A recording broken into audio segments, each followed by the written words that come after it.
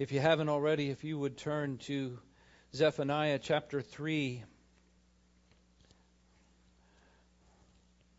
verse 14, we're going to begin with. And I recognize that is not always a place that you look for. Some of you know of Jonah, so find Jonah and just keep going towards the New Testament. Obviously, there's Habakkuk and Haggai and Zechariah, but Zephaniah is right in there, towards the back of the Old Testament, as we say sometimes. Let's look at verse 14. Sing, O daughter of Zion, shout aloud, O Israel, be glad and rejoice with all your heart, O daughter of Jerusalem. The Lord has taken away your punishment. He has turned back your enemy. The Lord, the King of Israel, is with you. Never again will you fear any harm. And on that day they will say to Jerusalem, do not fear, O Zion. Do not let your hands hang limp. The Lord your God is with you. He is mighty to save. He will take great delight in you. He will quiet you with his love. He will rejoice over you with singing. We're going to jump off from here in this message as we're getting ready next to hit the Christmas season. But we've been talking about fighting for joy. And you will notice that I have a slide up here because now we have a new projector. We had to get one, but we have a new projector. So I haven't been able to show pictures, and I feel like I've been kind of out of the loop. And it seems like in our fight for joy, I should probably join the bandwagon and show a pic or a meme of Smudge, the cat, right? So here you go. Here it is. Oh, good. He's left the table. So we don't have to see that. Some of you who don't know what I'm talking about, the Lord bless you. You've already been blessed with that. We've been talking about fighting for joy, not just because life seems to fight against us in that area, but because there's this form of churchianity that seems to turn out Christians who are going to heaven but not that happy about it. They got Jesus but got no joy. Seemingly even less joy than those who are not saved. Living with a permanent scowl rather than a smile. Maybe you know somebody like that. I don't know. But that's because they're serious Christians, right? They're serious Christians. Actually, I'm not sure I remember at the benediction, as everybody's leaving the church service and pronouncing the benediction, the blessing, I don't remember saying, now everyone, I want you to please remember to make sure to pick up your lemons to suck on this next week as you leave the church service.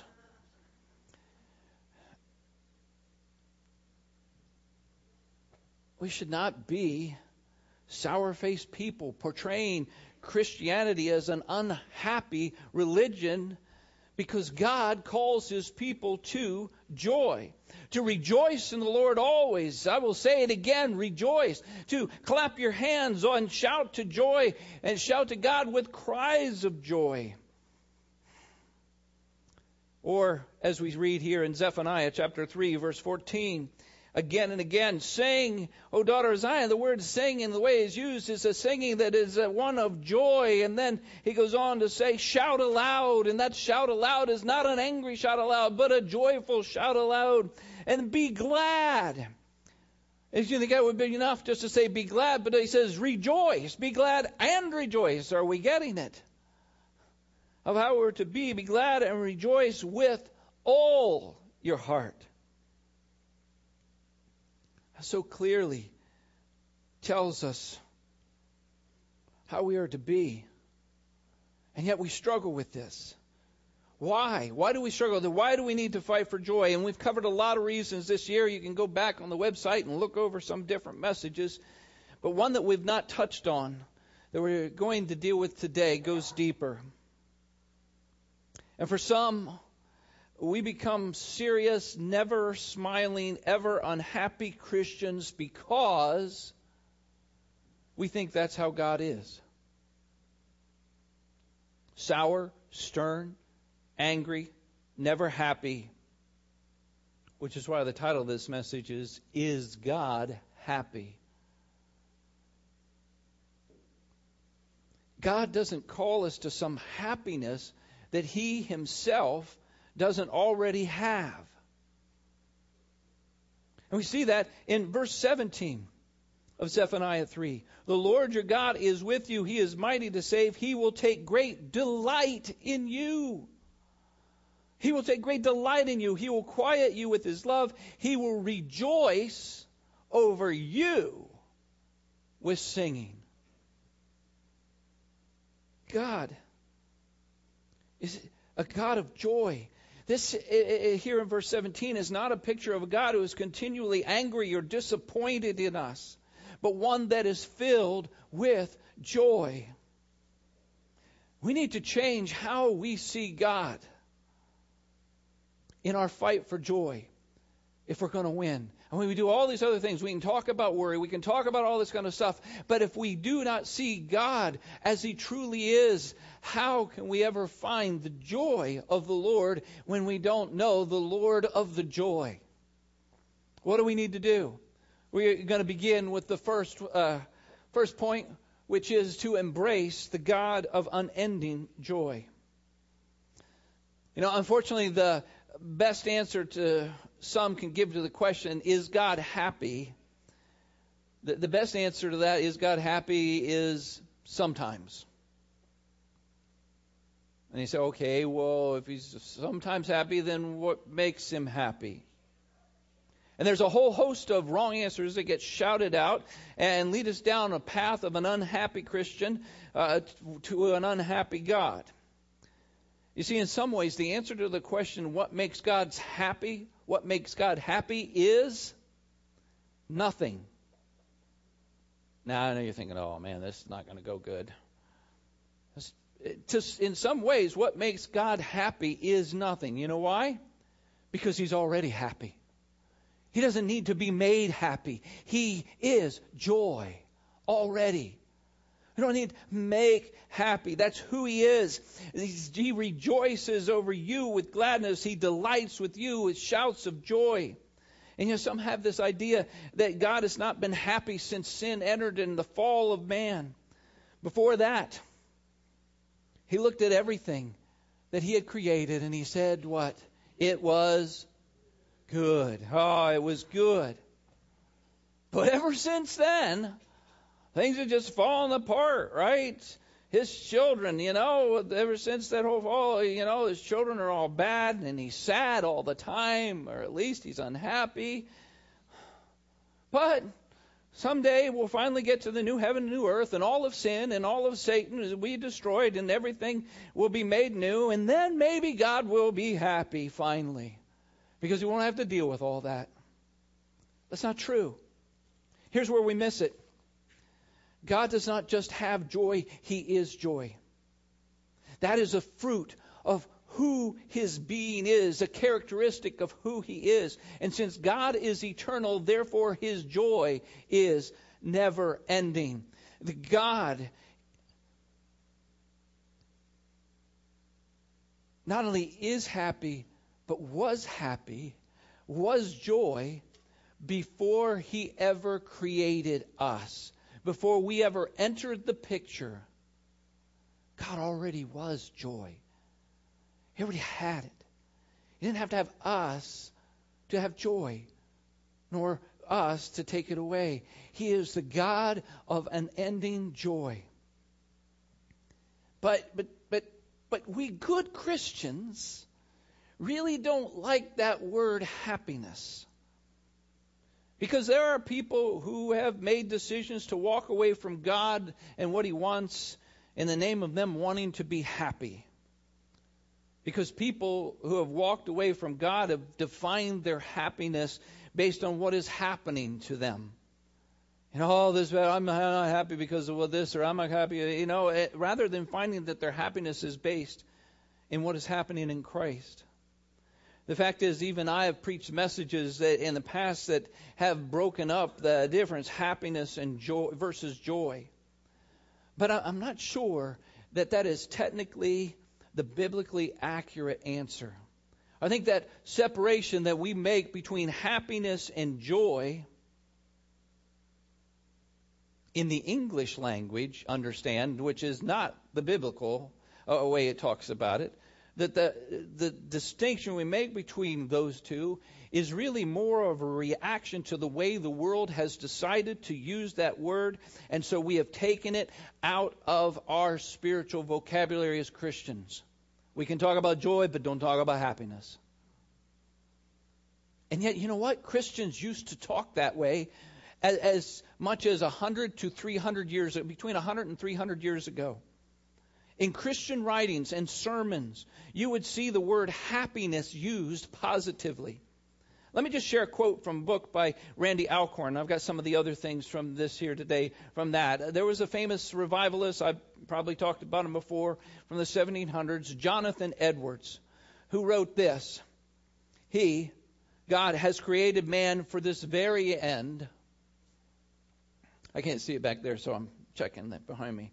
Has created man for this very end, to make him happy in the enjoyment of himself. The Almighty was happy from the days of eternity in himself. This is as early as the 1700s. They're talking about God being happy and happy. And here's the guy who in many ways was seen as the father of the great awakening and revival that took place. This is how he was talking. I've mentioned others like Charles Spurgeon from the 1800s, famous preacher. And he called believers children of the happy God. There are countless other clear examples of talking about happy Christians and a happy God throughout all that time. But we don't say that now. What happened? And one of the reasons I said is because, once again, we've let the world hijack and take away a key word and principle that Christians were meant to experience.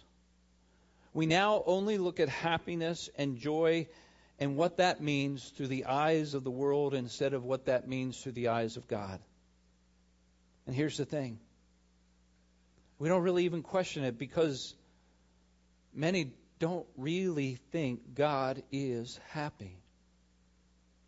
Let's look at one of the words in the Bible that is used for happiness. In the original language, that would mean happiness. Often this word is translated into English as blessed.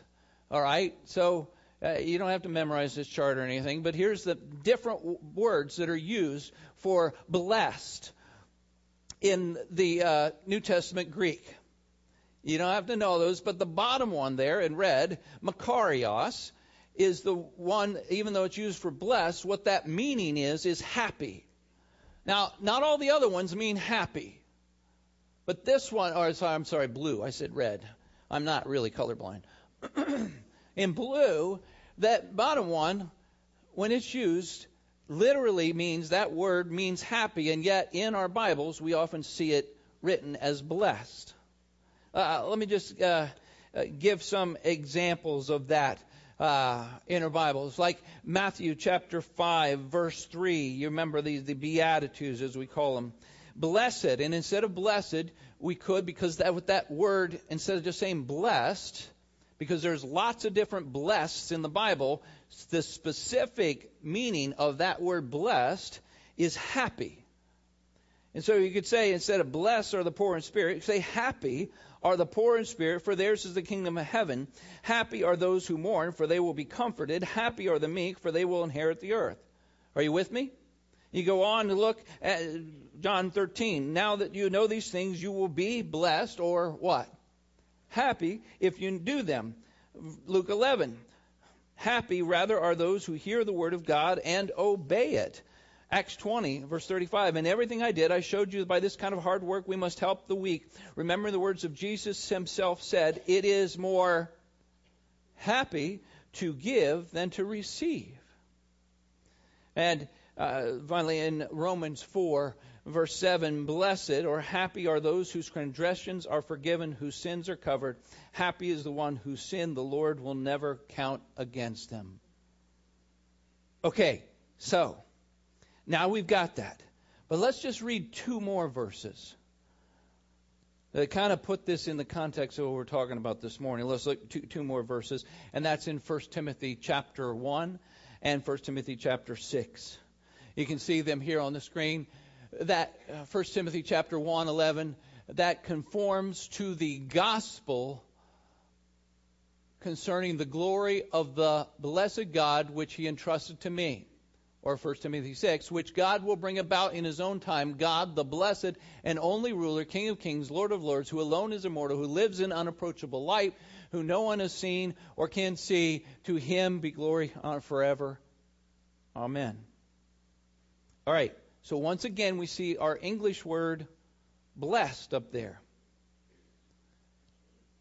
But in the original, the word that is used there is that makarios, the same word that we've just looked in all those other verses. In other words, what does that mean? In other words, here's the way we should be reading it. That conforms to the gospel concerning the glory of the happy God which he entrusted to me. Which God will bring about in his own time. God, the happy and only ruler. Now, let's face it, for some that's hard to take. It just doesn't sound right. It's even wrong. That somehow, oh God, happy. Because we haven't been taught of God's joy. We've been taught we're supposed to rejoice, but not that God has joy or that God rejoices. It's just easier for us to say blessed. Let's not change it to happy. Let's just leave it blessed.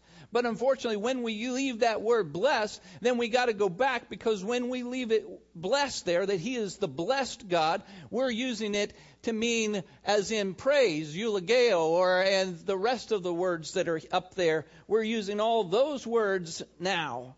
In other words, we're changing the Word of God. We're changing what God originally put there to mean a different kind of blessed, instead of the blessed that means happy. He is a happy God.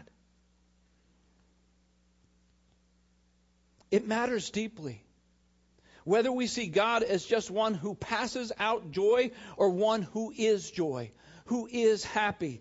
It affects how we relate. In fact, for some people, it affects whether they are in a relationship with God. Think about it.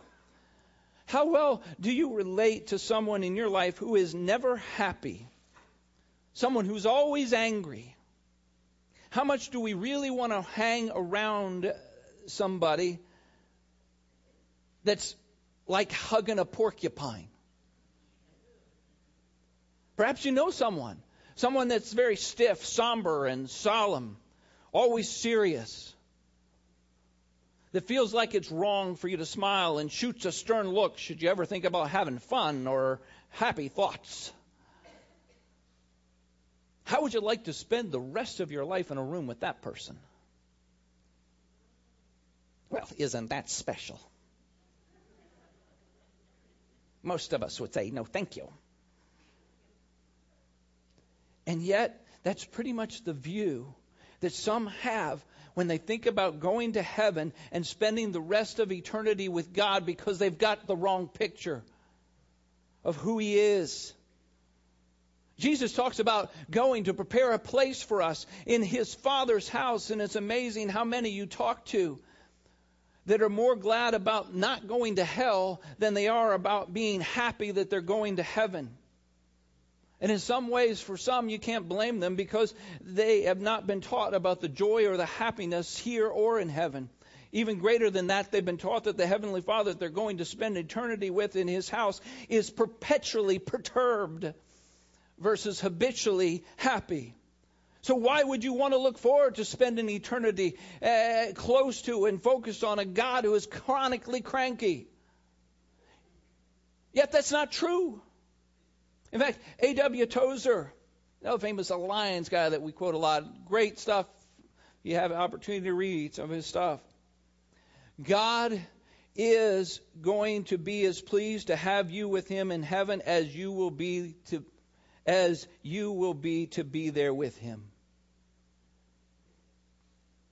That's hard for some to accept.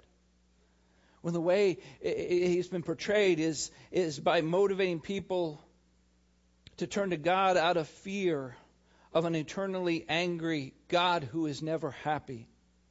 And if that's true, then why would God ever want us to be? If that's the way He is, why would He want us to be joyful? Now, please understand, I am not discounting that there is judgment coming and that there are those who will experience the wrath of God. Rather, I am questioning why we have not been able to present a whole picture of God and who He is, and instead have to sell heaven to people by talking about walking on streets of gold where there is no more pain, no more crying, and no more death, but we don't talk about there is more of God and being with Him. Because that's what heaven is really about. That's what eternal life is about. That is about knowing God. Jesus says that in John 17, verse 3. This is eternal life, to know you, the only true God, the Father, and your Son, Jesus. To know He who is the God of joy. That can only be found in Jesus. You see, this is the key. It's about finding that joy that is in Him, being with Him. In fact, Psalm 16, verse 11, in your presence there is fullness of joy, at your right hand are pleasures forevermore. I want you to think about this verse up here. How can this be true if God is eternally unhappy? How can that be true if God is eternally unhappy? But it can be true if God is a God of joy, who is happy, and who we can find fullness of joy in eternally. A God who is happy and will be in eternity with a never-ending joy, and so we will be with Him. So he says, okay, Pastor, but how can we say God has the characteristic of unending joy? That's what this point is about. How can we say that God has a characteristic of unending joy when it seems like there are times where He is saddened or grieved? Well, I want you to think about it this way. It is possible for a particular human being to be looked at as someone who is a happy person. It's like, you probably know someone like that. They're like always happy. Always. Maybe even just, you don't like hanging around them. I don't know. But they are a happy person. It's just their nature. They don't even have to work at it. But that doesn't mean that they will not experience some sadness at the death of a loved one. But in that sadness that they're experiencing from the death of a loved one, it does not change the fact that they are still a happy person. In fact, even in their grief, they will have happy memories. Now, God, who is not human, so if that human can be that way, God, who is not human, can feel sadness without losing His gladness, His unending joy. Let's embrace the God not only of unending joy, but let's embrace the God of unconditional joy. The fact is, while we find greater joy in a closer relationship with Jesus, the closer we get, the greater our joy is. It's a problem wanting to get close to God, as we mentioned, because we're never sure what we're going to get. I mean, how much do you want to be around that person that's never satisfied with you, that always, at a minimum, at least is disappointed with you? How do we get nearer to God, our Father, if it always seems like He's unhappy, not just in general, but specifically with you, with me? Especially when we haven't figured out how to exactly be perfect all the time yet. And so some feel like they're constantly walking on eggshells. Here in that moment, the wrath is just going to come down. God is not like earthly fathers, who even the best sin at times and are selfish, are impatient. God is not a mess of irrational emotions that are completely unpredictable. and are given to major mood swings. God is not some weather vane that just quickly flips around, sometimes never knowing, depending on the wind of the situation or what's going on or what's going on with you. Rather, James chapter 1, verse 17 talks about how God does not change like the shifting shadows. That He is the same yesterday, today, and forever. Which deals with all of who He is.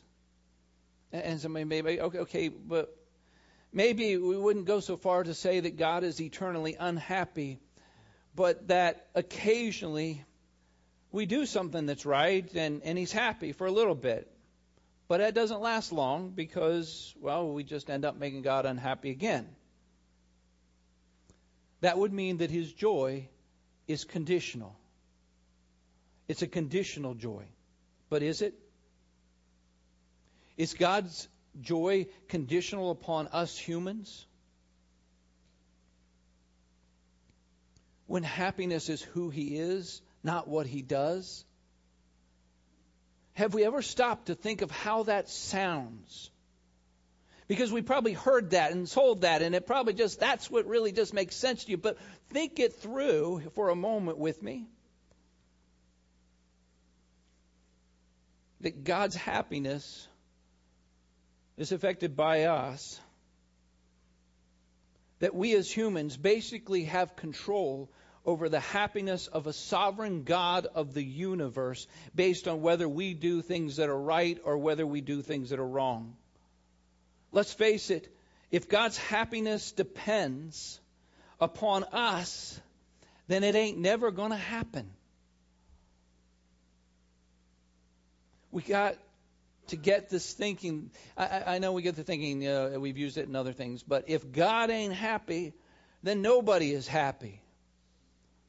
But the biblical truth is, if nobody is happy, God is still happy.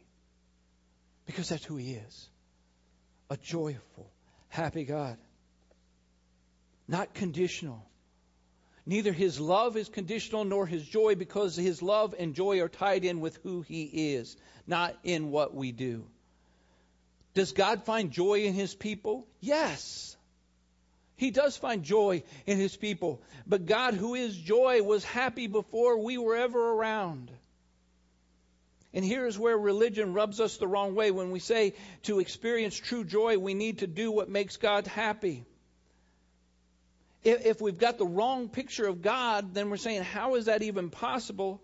Because we've taught God is never happy, that we never measure up. So why try? I can understand the frustration that some have with this. And yet the truth is, that's not the way to find true happiness and joy. And when those who say that God wants me happy, but that conflicts with God wants me holy, then you have misunderstood both of what those words mean. You have misunderstood. When those two conflict, you've misunderstood what happiness is and you've misunderstood what holiness is. Jesus said, if you love me, you will obey my commands. John 14, verse 15. And somebody says, but if I obey Him, then I won't be happy. Then that's not happiness. Just as God can be both holy and happy at the same time, so can we who are created in His image. In fact, as we think about it, we have these questions. Holy or happy? Holy and happy, or holy or happy? Which one is it? In fact, we may have been told that God wants you holy, not happy. God wants you holy, not happy. Now, I realize it's dangerous to start questioning this thinking, because there are those who say, there are Christians that are seeking a joy apart from Jesus, who try to find happiness outside of holiness, and they end up traveling down a road that they should not go and missing out on true joy. Sure, there's a little bit of fleeting happiness, but then with that does not just last. It's not always there. You just got to keep trying, and that's not good enough. So you got to do something else and something more, or that doesn't work, and now looking for something else. We're missing it. We're missing out on a true joy, and we're missing out on true love out of a sold-out commitment that is in love with Jesus, that goes His way. Because that's what our love wants to do. This kind of love is not what's been taught, though, in many of churchianity kind of places that have told people that you and God will be happy if, or on the condition that you just do this and don't do that. And yet, as hard as we try to do to follow this list, sincerely trying, the joy never seems to come. And that's because the joy comes from a relationship with Jesus, not from what we do or don't do. Again, to some, this kind of talk is venturing into very dangerous territory because that just leaves the door wide open. What you're saying just leaves the door wide open for people to do whatever they want. I mean, after all, we need to scare people back in line, and in so doing, we never lead them to a true joy that comes from a true relationship with Jesus that loves Him so much that we have no desire to walk out the door away from what God wants. But we don't get that choice of true love and true joy because churchianity has focused upon just behavioral modification, holiness, that concentrates upon an external whitewashing of our tombs that looks good on the outside, and therefore never getting to experience the depth of an intimate relationship with God that so overwhelms our soul from the inside out that it just comes out in joy. Joy like an old faithful geyser because we are faithful.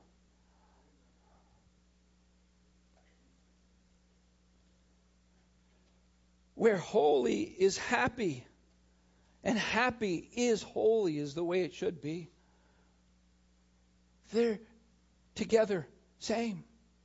That's how we have it.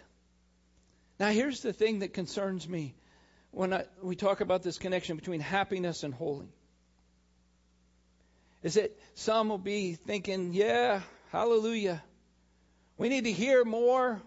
And you hear this in every church all around. We need to hear more about the righteousness and wrath of God, about our righteousness and the wrath of God. And that's the problem today. We don't hear enough like we used to in the good old days. We're not hearing the whole Word of God.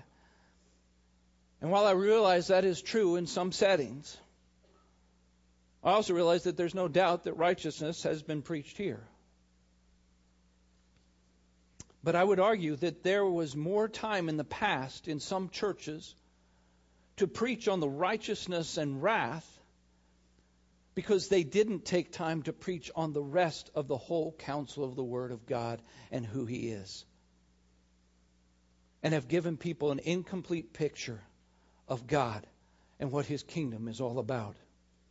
And He talks about His kingdom in Romans chapter 14, verse 17. For the kingdom of God is not a matter of eating and drinking, but of righteousness, peace, and joy in the Holy Spirit. I think even those who would think, well, we need more of whatever, would agree that we've heard more in the past about righteousness and wrath, or let's just say, dealing with this verse, we've heard more in the past about righteousness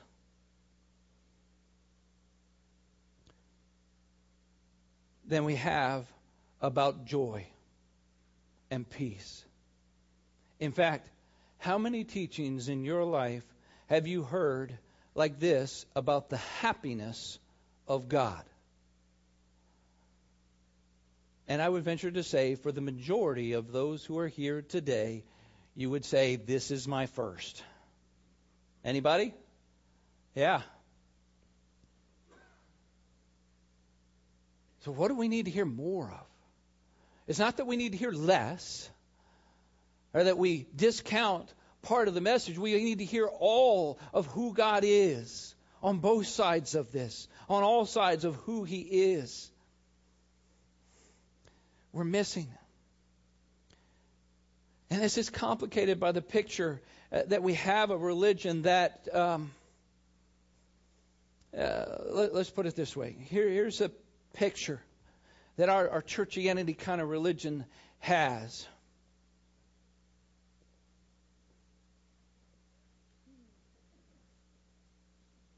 What are you doing? What are you doing? Or,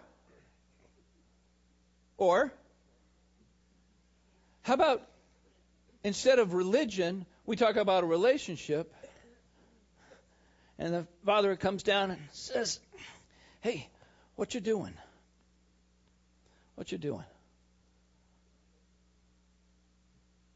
Do you see the difference between those two? Do you see how the difference between those two will cause a different reaction, a different response from us? Knowing who God really is. It's not that God's not addressing it, but our picture of the stern overlooking and pointing the finger versus a hand on the shoulder. What are you doing? What are you doing? Hey, that makes all the difference in the world. That's the difference He wants to make in our life. The God who is for us, not against us. Romans 8:31. Read in there. We're not going to get to it right now. As somebody says, oh, but isn't it true that God disciplines us? Yes, totally. It is true. God disciplines His children. Look at Hebrews chapter 12.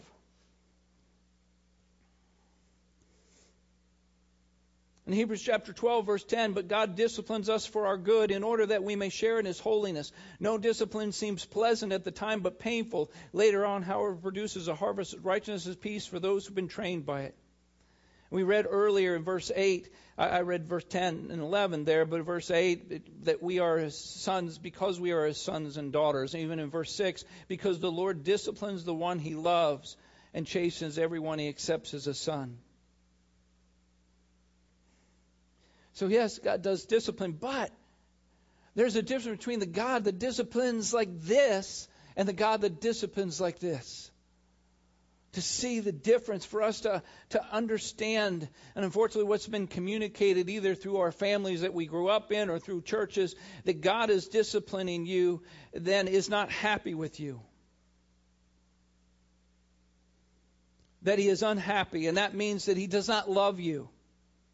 And if He does not love you, you are not His child. And yet think about that. There is no earthly good father who, when the child needs to be disciplined, is saying, you're no longer my son. And so if a good earthly father wouldn't do that, how much more when we think about a good father in heaven and how He would think towards us. And oftentimes we think of God's discipline as something negative. But it's not. When we think God's discipline is not about His anger with us. God's discipline, as we read here in Hebrews 12, is not about His disappointment with us. God's discipline is about His love for us, that we might learn and live in joy that He had planned for us. Can we see how a change and a more complete view of God could change our view in life? That God, who is actually joy, is a God who does not look at you with an everlasting scowl on His face, but can look at you and smile and say, you are my child, and I love you. I love you because of... I love you not because of what you do or don't do. I love you because of who I am as God. Not anything to do with you. My love for you is unconditional. And so is my joy. And once we see that, it's the opportunity then for us to move to the final brief point here, to embrace the God of unlimited joy.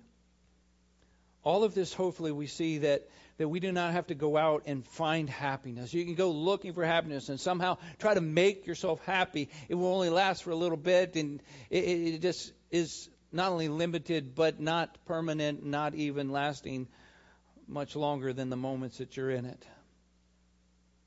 Joy is not something that we have to work for or work at, so to speak. It is a gift of God. Joy is the fruit of the Holy Spirit. Joy is God. And when Jesus talks about what He will do, what He wants to do in and through us, look at John chapter 15, verse 11, and then we'll turn to John 17.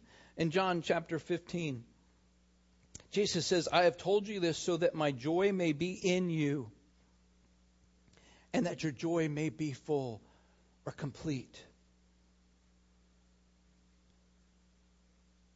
In chapter 17, in verse 13, I am coming to you now, but I say these things while I am still in the world, so that you may have the full measure of my joy within them. The full measure, the fullness of His unlimited joy as an unlimited God. A joy that's not about what Jesus hands out to us like He's grabbing it out of a heavenly warehouse. What does He say? That you might have my joy. My joy. The joy that is mine. Not the joy I possess back in a heavenly warehouse, but my joy that is unlimited. The joy that is His, who is joy. 1 Peter chapter 1, verse 8 and 9, though you have not seen Him, you love Him, and even though you do not see Him now, you believe in Him and are filled with an inexpressible and glorious joy, for you are receiving the end result of your faith, the salvation of your souls. Joy is not something God made. It is something He is. It is not something that can ever run out. And it is not something that can be stolen by the people and the problems in your life. Not only because they can't steal from God, but even if they could and somehow God is unlimited in His joy. And even if they were trying to take it, they will never take all of God's joy. And there is always joy for you. Unlimited. I want to think about ourselves being filled up, He says, to the fullness, the complete joy that is God's. And think about it this way, that I grab this cup.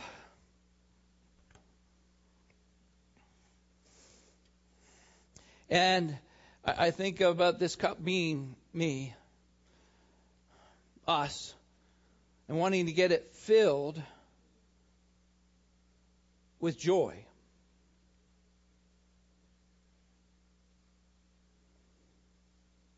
By the way, there's nothing in here. Yeah, this is one time, hey, the splash zone you don't have to worry about. This is not what we fill the cup with. This is limited. You know where I go fill my cup? I got it on the picture on the screen, right? If this represents me, the ocean represents God. Actually, that's not even a great representation because God is even more unlimited than all the water in the oceans. But let's face it, with this size cup, it'll be a long time before I drain the ocean. Right? And so we go to Him. Where we find our joy, an unlimited joy that never ends, is He who is joy, is an ocean of joy. And I know that some of us know this, and as Christians, we get it in our head, but our heart doesn't get it. And so what we do is we go to the ocean shore, and we're on the shore, and we're like looking at look at God, He's so awesome, and praise Him, and we sing our songs, and we really have a great, a moment there. And then we take our cup, and we run down to the shore as the waves are coming, and before they get too far, we put our cup down and we fill it up, and then we run right back down, okay, and then we run back, okay, here we go, and we fill it up, and we just keep trying to fill it up as the waves are coming in.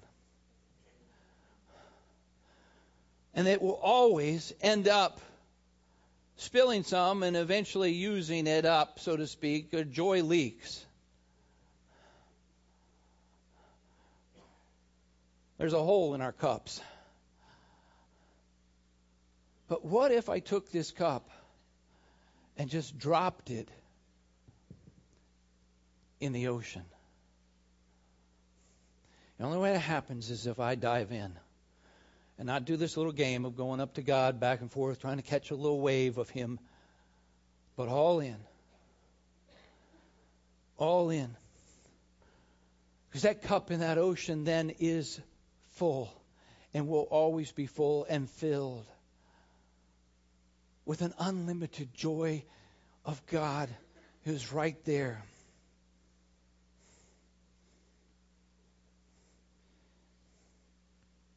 Romans 15:13 says this. May the God of hope fill you with all joy and peace as you trust in Him, so that you may overflow with the hope by the Holy Spirit. I ask that the worship team would come and that we would consider, what is it that God is asking of us today? It may be that you just need to change the way you've been thinking about God.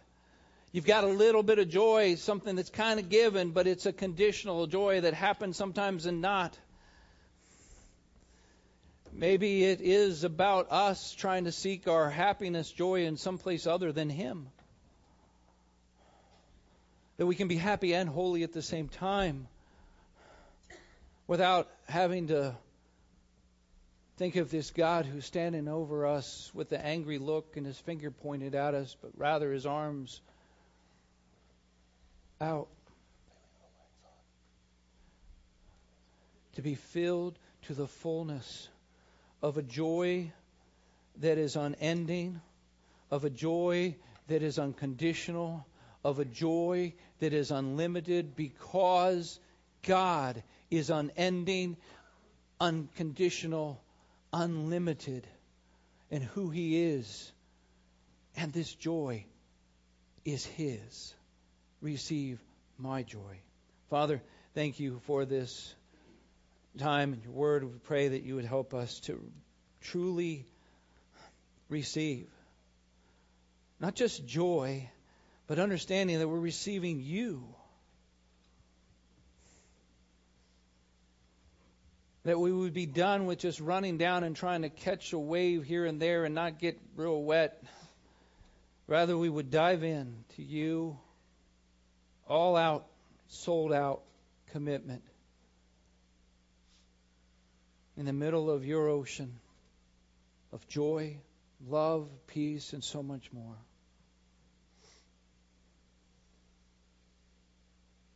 Help us find in You all that You are for us today.